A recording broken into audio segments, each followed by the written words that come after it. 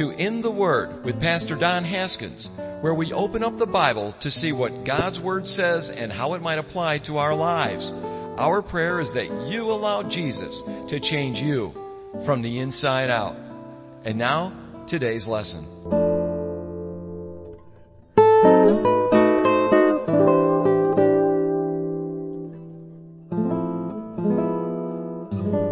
You can turn with me to 1 Corinthians chapter 12. Anything happen this week? That's what Jesus said. Think about it. The day that he rose again from the dead, as he was walking on the road to Emmaus with the two guys, and he's walking along, and he goes, "Hey, so what are you guys talking about?" "Oh, well, we're talking about everything that's been going on in the city." Jesus said, "What's been going on? What's happening?" As if he didn't know. And they go, "Are you the only stranger in the whole area? You don't know what's going on?" And it really kind of likens under the situation right here. What's been going on in the United States of America this week, I'll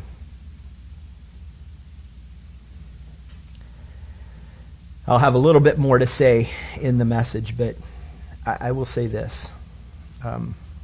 We're at a place of crossroads in our country right now. I think everybody, I'm not saying anything that is shocking to anyone or revelatory to anyone. We're at a crossroads in our country. Our country is in a position where if we don't watch it, we're going to be divided to a point of potential civil war, and we got to be careful with where we are. And if you are one that is sorry for what just happened in our country, pray for you. We'll pray for you. If you are happy because of what has happened in this country, we'll pray for you also. I mean, here's the thing. Am I happy in the direction? Yeah, I am. Am I supposed to talk politically from the pulpit? I can talk a little bit politically from the pulpit. I am more excited than not. But let me just preface this by saying I do not put my hope or my trust in any man. We picked the lesser of two evils in the midst of all of this. And we've got somebody that should not have even been running for president in the first place because of the corruption in her life and in her past. And if the Constitution was followed, she would not have been able to be. Just even out of her own mouth, the things that has happened and what she has done, she would not have been able to run. But we have overlooked that. The FBI and the Department of Justice overlooked that. When we look at Donald Trump, we see a man who has been a narcissist, and that's stating something very lightly. Now, I know that there are those that say that he's gotten saved. I don't know. I don't know the man. I can't speak to whether or not he's saved or whether he is not.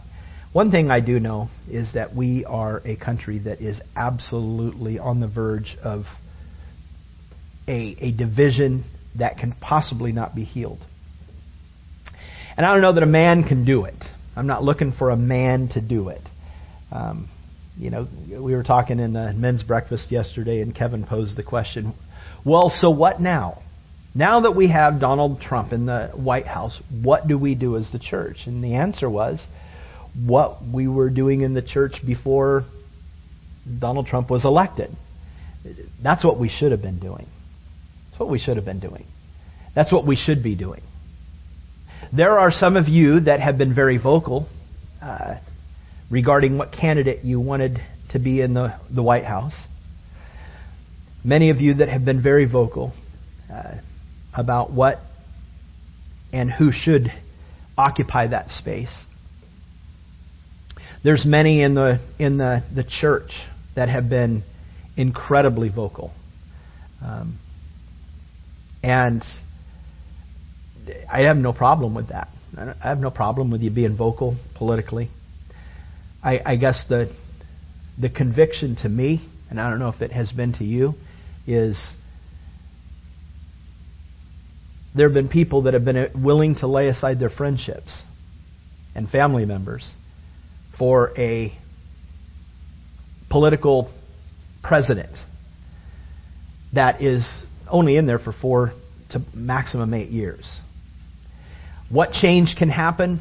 We don't know. We don't really know. But it's a temporary position. And people have placed friendships and family on the line and saying, hey, you don't like it? Be gone. But many in the church are afraid to talk about Jesus Christ to these same family and friends because they're afraid that they're going to be rejected. And I think that that's an indictment upon the church. I think that's an indictment. I think that if we had the same passion and the same fervency that we had in the church to vote a man into the White House, if you voted for Donald Trump, if we had that same passion and fervency to tell people about Jesus Christ, things would be a lot different today. I think today would be a lot different. I don't say that to beat down on us, but I think that should be, as a pastor, I need to say those things. I need to challenge us in those types of things, because here's the thing. Take a self-examination. Have you been more vocal about the political temperature that is going on in the country right now than you have ever been for Jesus Christ? And this is for a temporal leader, a narcissist at best, and yet you have in your back pocket Jesus Christ. And I don't mean to make light of Jesus being in the back pocket. The point is that you have Christ with you at all times. Christ is the answer. Christ is the answer. I mean, that is the answer. Our commission is to, as Jesus said to us, go into all the world and preach the good news. Tell the people about who it is that I am. Tell the people about what it is that I have done. Tell the people about where they are going unless they understand what it is that I am and who it is that I am and how much I love them. Tell them. Tell them. This is a matter of not just life and death here on the earth, but this is a matter of eternal consequence. Go into the world and know this, you're not going to go in by yourself. You remember that whole area back in John chapter 14 and John chapter 16 where Jesus is talking about, listen, it's to your advantage that I go away, for if I don't go away, I can't send the Holy Spirit to you, the Comforter, the Parakletos, the one who comes alongside of you and convicts you and helps you to know what to say and opens your mouth and gives you the strength and gives you the power and gives you the words to say to those that are in the world that are so lost without me. If I don't go away, I can't send him to you. But if I do go away, I'm going to send him to you. He right now is with you, but he will be in you, and he'll do my bidding through you. No longer will the Holy Spirit be working only through me, Jesus says. You know, Jesus was inferring in that time. No longer will He only be in this one area, wherever I am, but He will be in you, and no longer in one location, but He will be spread upon the face of the earth. And right now, we have it here in Sarasota. We have the Holy Spirit here in Sarasota. And the point is, are we being faithful to the Great Commission of the true Commander-in-Chief? Of the true Commander-in-Chief. I thought it interesting that if you're on our Facebook site, maybe you happen to see this. Something I guess I wrote back in 2012 around the Easter time.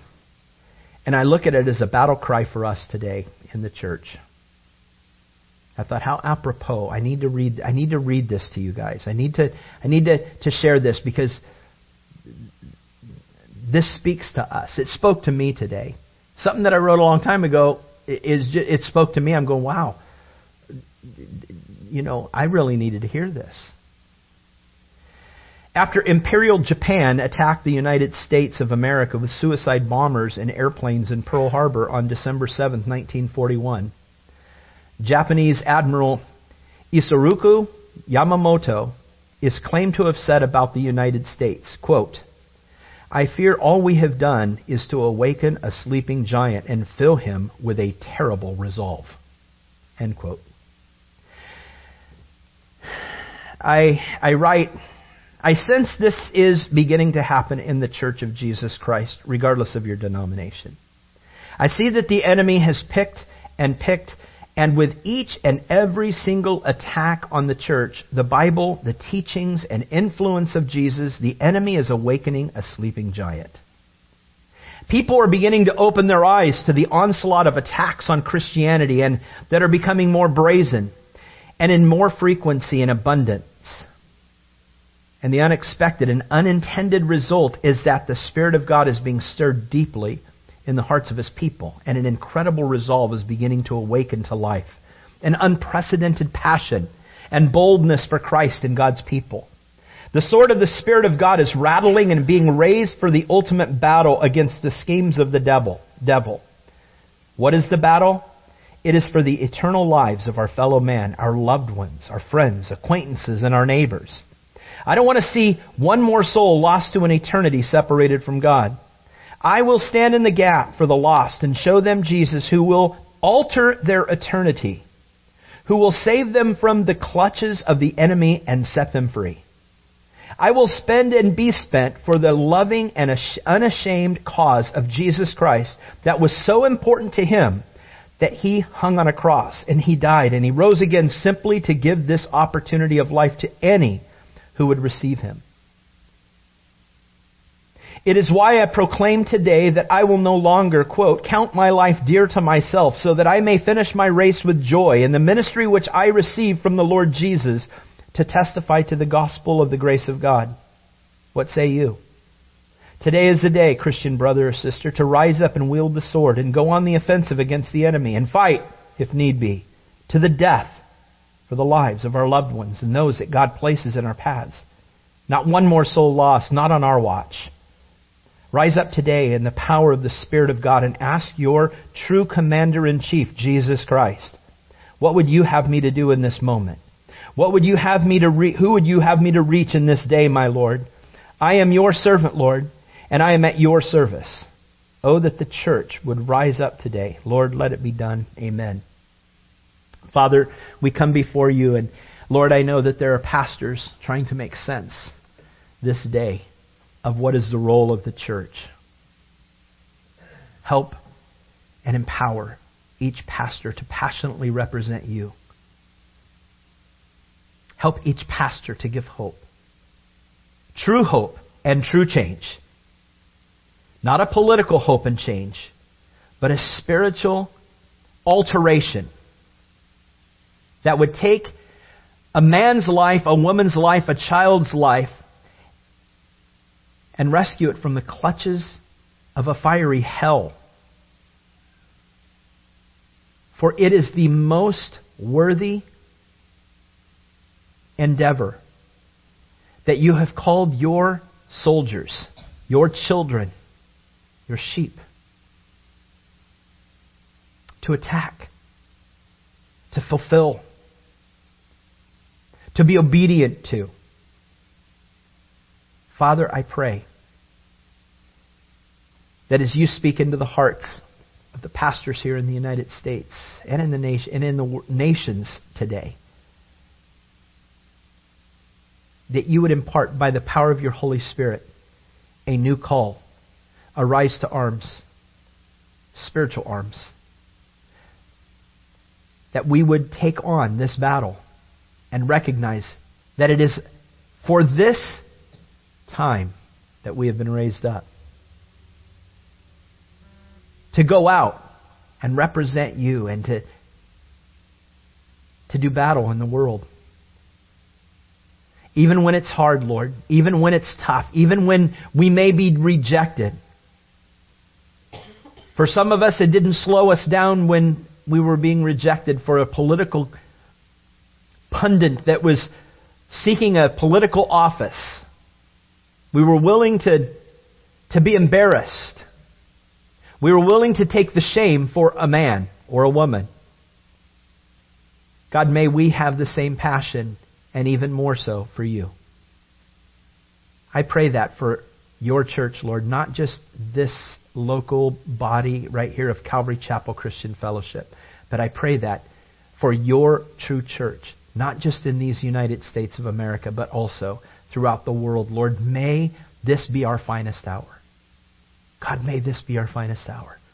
Empower us that we would go out and fulfill your great commission. May we see many people saved in the coming days and in the coming weeks.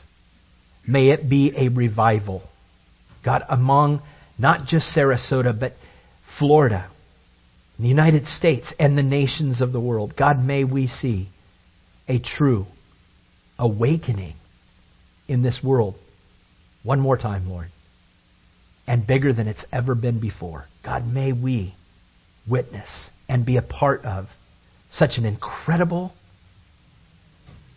sight of seeing people come to know you by the droves. God, use us. Please, God, use us. In Jesus' name, amen. Amen. 1 Corinthians chapter 13. I'll try to finish up today. I'm sure I will. We have looked at over the last few weeks. Kevin spoke last week, and thank you, Pastor Kevin, and Hannah and Josh and Christine leading worship last week. That's awesome. That's awesome to be able to see that and have that happen. But as I've gone through 1 Corinthians chapter 13, it's a very well-known passage, and one thing that I've tried to lay out was that no matter what we do, something that Paul was attempting to do with the Corinthian church was to say, no matter what you do in life, no matter what stance you take, no matter how you exercise gifts, no matter how you have tumult in the church, no matter what is going on, much, if not all of that, can be alleviated and removed. Problems can be removed if you operate yourself from a foundation of love. That's what 1 Corinthians 13 is all about. Everything has got to be, everything that we say, everything that we do, everything that we are, should all be birthed and be attached to and anchored to a foundation of love. For love is kind. Love is patient. Love is kind. Love does not envy. And love does not parade itself. And it's not puffed up. Love does not behave rudely. Love does not seek its own. Love is not provoked. Love thinks no evil. Love does not rejoice in iniquity. Love rejoices in the truth. Love bears all things. Love believes all things. Love hopes all things. Love endures all things. Love never fails.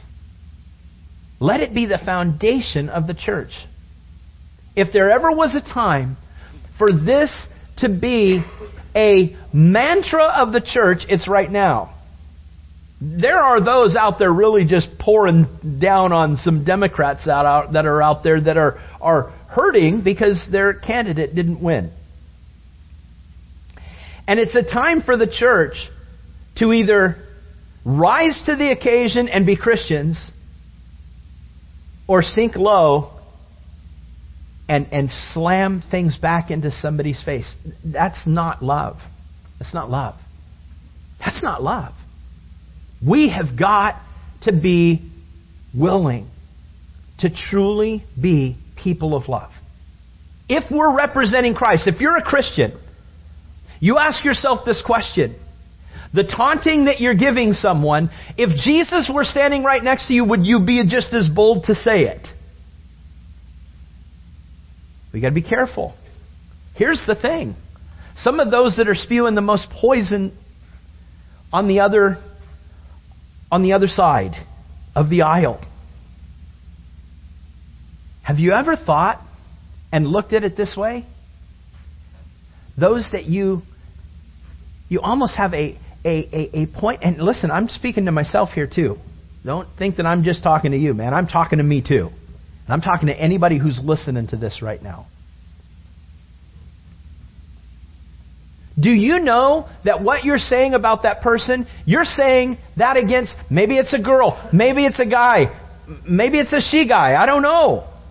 Well, whatever that person is, that's God's kid.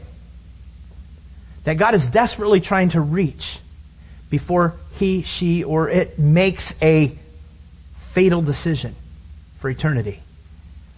It's for that person that Jesus Christ died. It's for that person that Paul writes, God demonstrated His own agape, unconditional, sacrificial love in that while they were in that condition, Jesus Christ died so that they could have an opportunity to receive Him. It's not just for you, and it's not just for me. You might look at that, well, I know. Hey, we know in our minds, we know that, hey, there's nothing really good in me that would warrant Christ dying for me. I mean, there's no good in me. We know the right terms. We know the right ways. We know what the Bible says about who we are. My good deeds are like as filthy rags. But do we really believe it? Do we think that, hey, I can see that God picked me. I know that we don't think that. But our actions might speak differently when we look at others and we think, no, I want them to pay for what they've done. I want them to... Listen, vengeance is not yours. Right now, there are many of these people on the other side that are weeping because a woman who is corrupt in and of herself. I have no qualms about saying something like that from the pulpit from here. Then I'm sorry if you disagree with me on that. The evidence is just overwhelming. And the thing is, they're weeping because she was not elected. If anything, they are at a most critical time in their life because they were looking at a woman, at a person, at a political, not just a woman. They were looking at a political person to bring them happiness. The only one that can truly bring happiness is Jesus Christ. They're at a crucial place in their life. I love weddings.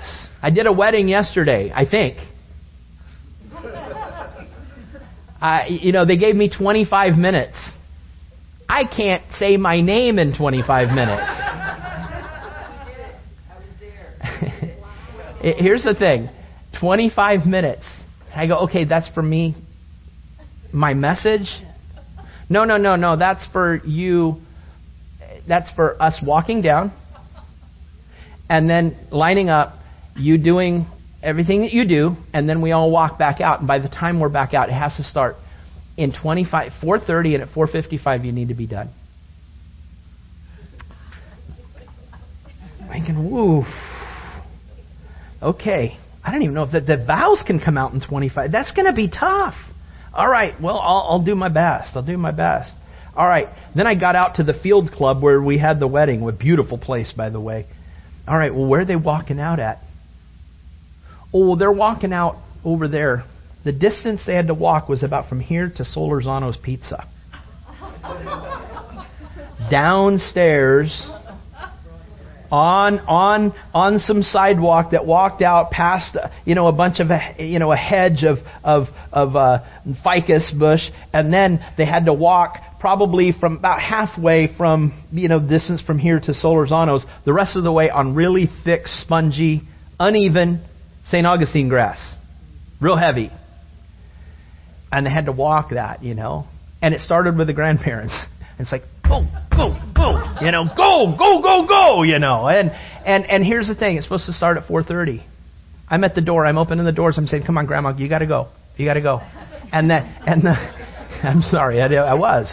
You got to go. You got to start now. And the wedding coordinator at Field Club goes, hey, can we hang on for just 1 second? I got to go get the girls and bring them down. It'll only take 1 minute. I said, do you know it's 4:30? It says 4:30 sharp. I got 25 minutes. And these people all got to walk down 2 miles and walk back 2 miles, and I've got to be able to say something. I got to get this thing done. She goes, it'll only take a couple minutes. Yeah, just a minute. It's real fast. So she goes, she lied. 5 times over, she lied. It didn't take a minute. It's 5 minutes past. And I leave the door and I go over and I'm listening and I can hear the girls talking up at the top of the elevator. They're still on the other floor.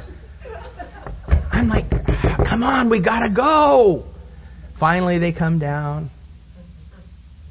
4:35, 4:36. Coming down and I'm going, where's the bride? Oh, well, she and the flower girls had to go to the bathroom. A woman in the bathroom in a wedding dress. A bride in a bathroom in a wedding dress. I'm thinking, this is not working well. I've got to be done now. And why do I have to be done? Because it gets dark very quickly, and they need to take all of their pictures outside. It's an outside wedding. And so I have no room for error. So at 4:38, Grandma was let go. At 4:38.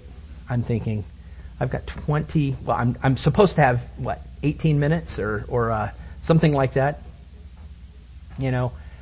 to, be done. I had my phone. I don't do this, but I had my phone. I put it on don't shut down, and I had an alarm clock on there. It wasn't on, but it was constantly in front of me. It was ruining my page of my Bible because it was moving all around. And I'm sitting there watching this time just click away. I'm going, this is not going to happen. Well, we did get done at 4:58. So I don't know if it was a wedding. I don't really even know what I said. Other than we were in 1 Corinthians chapter 13. That was something that she wanted to say. And it was these few verses. Love is patient, love is kind, all the way to love never fails. And I talked about the various forms of love, storge, family love, phileo, the brotherly love, like I did with you. Eros is the sensual love. And then agape love, the unconditional love. And as I shared this with them, I said, here's the thing. If you ever have a problem, this is where I'm bringing it back to where we are. If you ever have a problem of understanding or wondering what does sacrificial love look like, you only have to. It's very simple. We just need to go back and look at Jesus Christ, who for the joy that was set before Him, He endured the cross, He despised the shame, and He sits down at the right hand of the Father today. That God demonstrated that love, that agape love, in that while we were still in our sins, He sent His Son to die on a cross, not because we were anything. And so when you and when we live our lives and we go out from this building today and we go and interact with our coworkers and the grocery store clerks and the people that we're going to be around this day, this week, we must be Jesus Christ to these people. They've got to see Jesus because their life hangs in the balance. And can we take on the challenge? Listen, no more, not on our watch. You've heard me say so many times that if there was a line all the way from Solorzano's, let's just use them today, all the way to this wall right here, and every person was upon this line, ever lived upon the face of the earth, that all the way down there, Adam and Eve are eating Solorzano's pizza. We're all the way over here. I think that we're right here. I think that this is us. This is the end. I think we're right here. And that God handpicked out of all of these people that He had an opportunity to pick. He picked you and I to represent Him in these last days. I don't want to fail. I don't want you to fail. This can be our finest hour. We have people that are open to find and hear. It's not a political figure that can give us life. It's not a political figure that's not going to save us. No. Hillary can't save you. Donald definitely can't save you. But Jesus Christ can. Jesus Christ can. I'm not saying that we don't get, that you aren't happy about some of the decisions that may be being made. Good. Neat. But don't forget your Great Commission. Don't forget your marching orders. Your true commander-in-chief has already set the orders. We just need to follow him. But we need to follow him launching from his foundation. And his foundation is love. Love. Love. For love never fails. Love will never fail. Where there are prophecies, he says in verse 8, they'll fail. Whether there are tongues, they'll cease. Whether there is knowledge, it'll vanish away. For we know in part and we prophesy in part. But when that which is perfect has come, then that which is in part will be done away. When I was a child, I spoke as a child. I understood as a child. I thought as a child. But when I became a man, Paul says, I put away childish things. I look at this and I'm going, my goodness, Lord, you're speaking to me right now, aren't you? You're speaking to us. We got to grow up. We've got to grow up in the church. We've got to grow up. We've got to come to full maturity. If you've been walking with the Lord for more than 6 months, you should be more mature. We should be mature. We should know what our call is. I won't say that you should be more. I mean, you might be great right now, and growing the way you're supposed to be growing. But my goodness, are we fulfilling the call that Christ has given to us? Are we fulfilling His call? And I look at this, and when I was a child, I spoke as a child. I thought as a child. I understood as a child. There came a day that I grew up, and I became a man. And when I became a man, I put away the childish things. I stopped doing the childish things. I'm not going to throw temper tantrums. I need to take on the one whom I'm emulating. I just found out today on Facebook that a guy that I've looked up to, and he doesn't even know it, a guy I've looked up to my whole life. You all wouldn't even know him. Well, I don't know, if you're really truly a diehard Buck fan, you might know. The fellow's name was Greg Horton. He just passed away. I just found out. Greg went to my high school long before I was there. But I was best friends with the head coach of our high school football team, Paul Womack, who's passed away also. He was like a second dad to me. And his son, Daryl, was my best friend growing up. We were best friends. And so it was cool because I always got to go down on the field on, back when I was a little kid, man, I got to ride the bus over with the high school football players, to our stadium. It was awesome being around the football players all the time. But one of the cool things and some of the perks that I got by hanging out with Daryl a lot is that, some of the players that grew up in our town would go, into larger, into the next level and so on and so forth. Greg Horton was one of those guys. He was drafted by the Rams. And he went to Colorado, University of Colorado Buffaloes. He then went to the Rams, and he was drafted there, and he was a guard for them. And one of the perks that I had, being Daryl's friend, is that Greg would always leave tickets for Paul and his family at will call, and so we could go and go to the games for free. But what was cool is that not only would we go to the games for free, but after the game was over, we'd go to the gate, and they'd where they stop you, where the team goes in. We go, oh, well, Greg Horton has, given us the okay to come in. What's your name? Oh, you're here on this list. Yeah, come on in. And so you walk past all those people, and you go down, and you get in, and you just kind of look it back and not be Jesus, ha ha ha, but you walk past them all, and you go down there where all the football players are. You going down there, and man, this is back in the days of Vince Ferragamo, those kind of guys, and Larry Brooks and Lawrence McCutcheon, and you're going down and you're looking at these guys and you're down there, and as a little kid, that made an impression. And the thing that I remember about Greg is that even though I was a little kid, even though Daryl was a little kid, he always took time for us to talk to us. And it wasn't a bother. Here's a man who had achieved the pinnacle of where I was hoping one day to be. I wanted to be an NFL football player one day. And God had a different plan for me. He made both of my brothers 6'2" and me 5'9".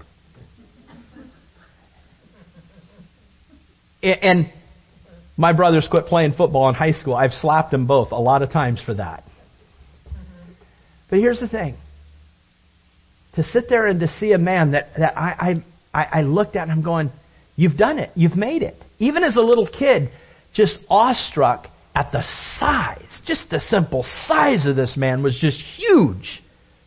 And as a little kid, we know Reggie, You stand next to Reggie, I don't care how big you are, you're small. You're small. There's a time when we were over at the other church on Meadow Creek Lane where Reggie picked me up one time like a rag doll. Me. Kind of just twirled me around and threw me up on his shoulders, and I'm just going, yeah, yeah, okay, all right. And I tackled him, and I said, all right, I'm going to do the same thing to you. And I got down really low in his waist, and he goes, Doozle, don't do it. I'm going, yeah, I'm doing it. And I picked him up, and he goes, Doozle, let me down, let me go. And I picked him up. I was 6 foot. I was 5'9" after I got done putting him back down. But I took him from the sound room all the way up to the pulpit. I'm doing this. He's going, Doozle, put me down. No, I'm not going to do it. Now, he was throwing me around. He's a strong guy. But this is Greg. Looking at this guy, he's just huge. He was an example. And he took time for me. He took time for us. And I look at that and I go, in a very worldly way, he was, and I don't want to get too crazy out there, but he became a Christ type of a fixture to me in that, again, don't spiritualize this more than what we're doing right now. He became an example. He showed, I don't care how far along in life you go, you always have time, even for the most insignificant, which I and Daryl were. He talked to us like he cared. And as that news came to me today that Greg passed away, by the way, he played for the Bucks too, back in 1979. And of all people, of all teams, he lost to the Los Angeles Rams in the playoffs, to go to the Super Bowl. The two teams that he played for in the NFL. He was on a team that had the least amount of sacks in a season. On Doug Williams, I think it was 13 sacks Doug Williams had the whole season long. The Bucks get 13 sacks every week today. Not really, but here's the thing. He was an example. And for you and I look at that and I go, wow, that's kind of a little appropriate for me today to see that. Because if I'm going to grow up in my Christianity and I stop being a child, I'm going to grow up in my Christianity and I'm going to emulate Christ. And I'm going to reach out to those who I may in my worldly life or in my worldly opinions might be insignificant. I'm going to step beyond that. I'm going to move beyond that. And in the foundation and from the foundation of love, always anchored to the foundation of love given to me through the Holy Spirit by God, I'm going to love people who to me I might consider insignificant. I might think you deserve to be taunted. You deserve to be hurt. You deserve all of this calamity that's coming down upon you. And that's never been Jesus. That's not Jesus. You are not going to win that person to Christ. I promise you. We must rise above that. We must be mature. We must grow up. We must reach out to what we would consider the unlovable. And we must show them Jesus. That's who we are. That's who we need to be. That's who we are supposed to be. We need to grow up. We need to mature. And when you do that, something happens. Oh, you might be turned away. You might be ridiculed at times. But there will be some that will be moved because you have done what Jesus has done. You reach them in spite of them. That's exactly what He did for you. He didn't pick you because you were, you could be a good asset to me. He picked you because He loved you. Just as much as He loves those that we might think are insignificant and are not worthy. I'm unworthy. You're unworthy. There is not one worthy person upon the face of the earth. We got to grow up. We got to grow up.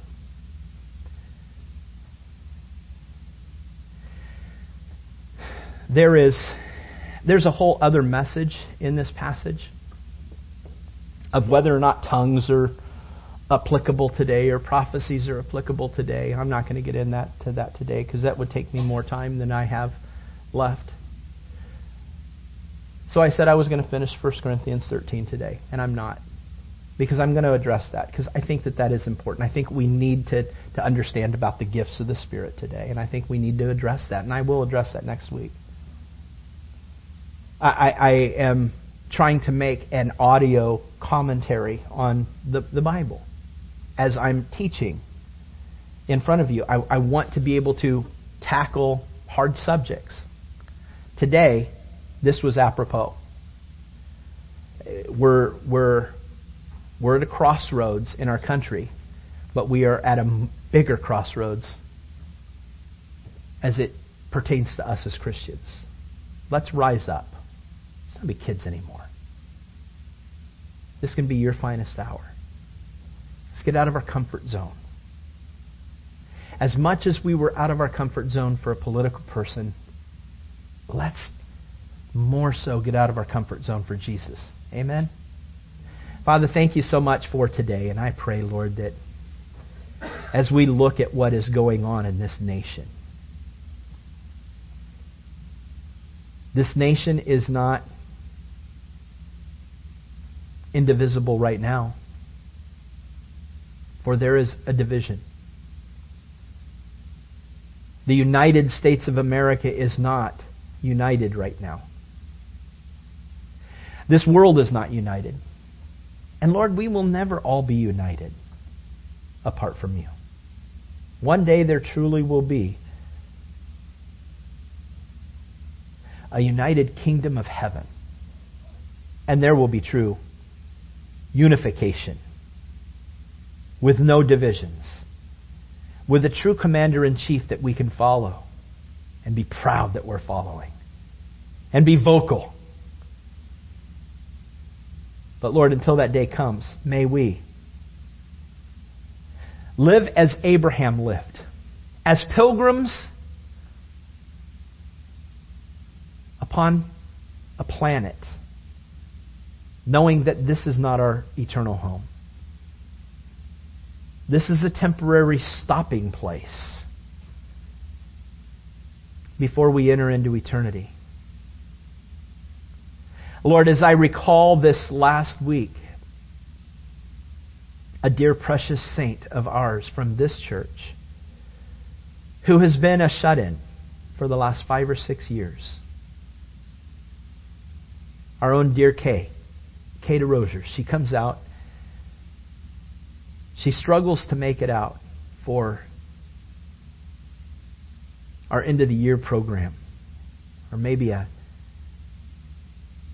Christmas Eve at times, but more so our talent or lack thereof show, and she comes and she laughs and she enjoys the time. But being a shut-in, but staying abreast and listening to messages of ours. She was just much of a member of our church as anybody else in this room, and that she passed away this last week.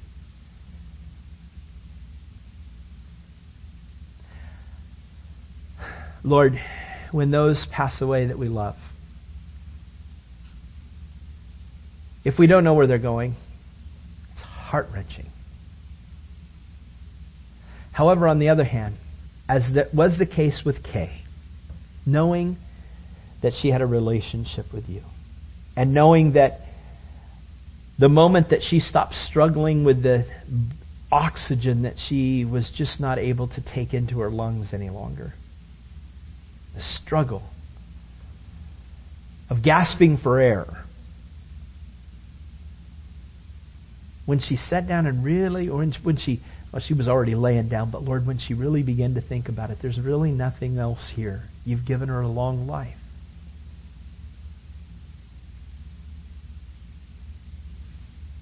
And she looked upon you and said, you know, heaven is going to be really, really, really great. And then, Lord, 24, 36 hours later, she was in your presence. She was ready. But when I look at that and I consider death, death is an opportunity. It's a window for us to consider our own mortality. May we, Lord,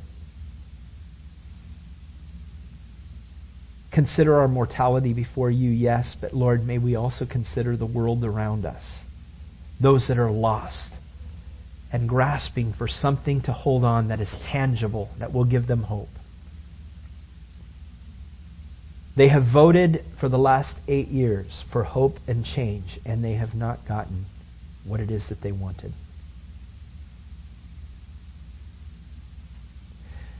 All of us desire hope and change. The true hope and change is going to come through you.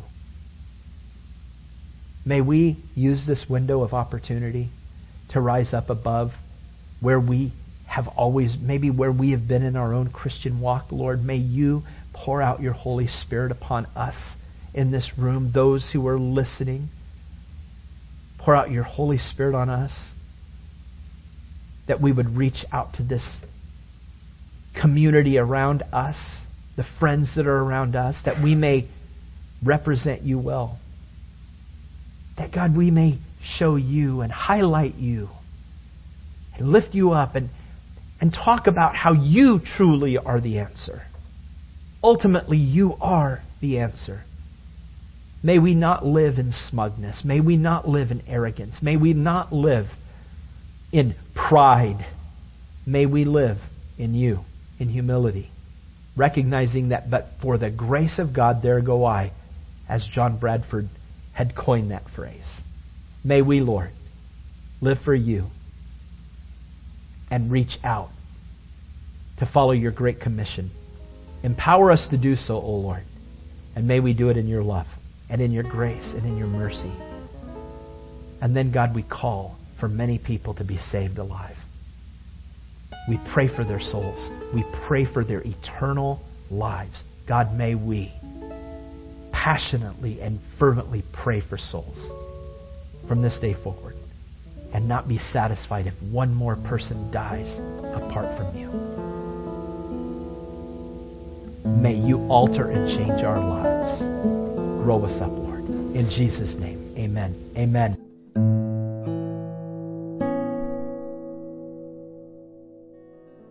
Hey, thanks for listening. So, did Jesus cause a change in you today? Or do you need prayer? We'd love to hear from you. Please contact us by visiting our website at calvarychapelcf.com or call our office at 941-926-3717. That's 941-926-3717. Again, thanks for listening to In the Word.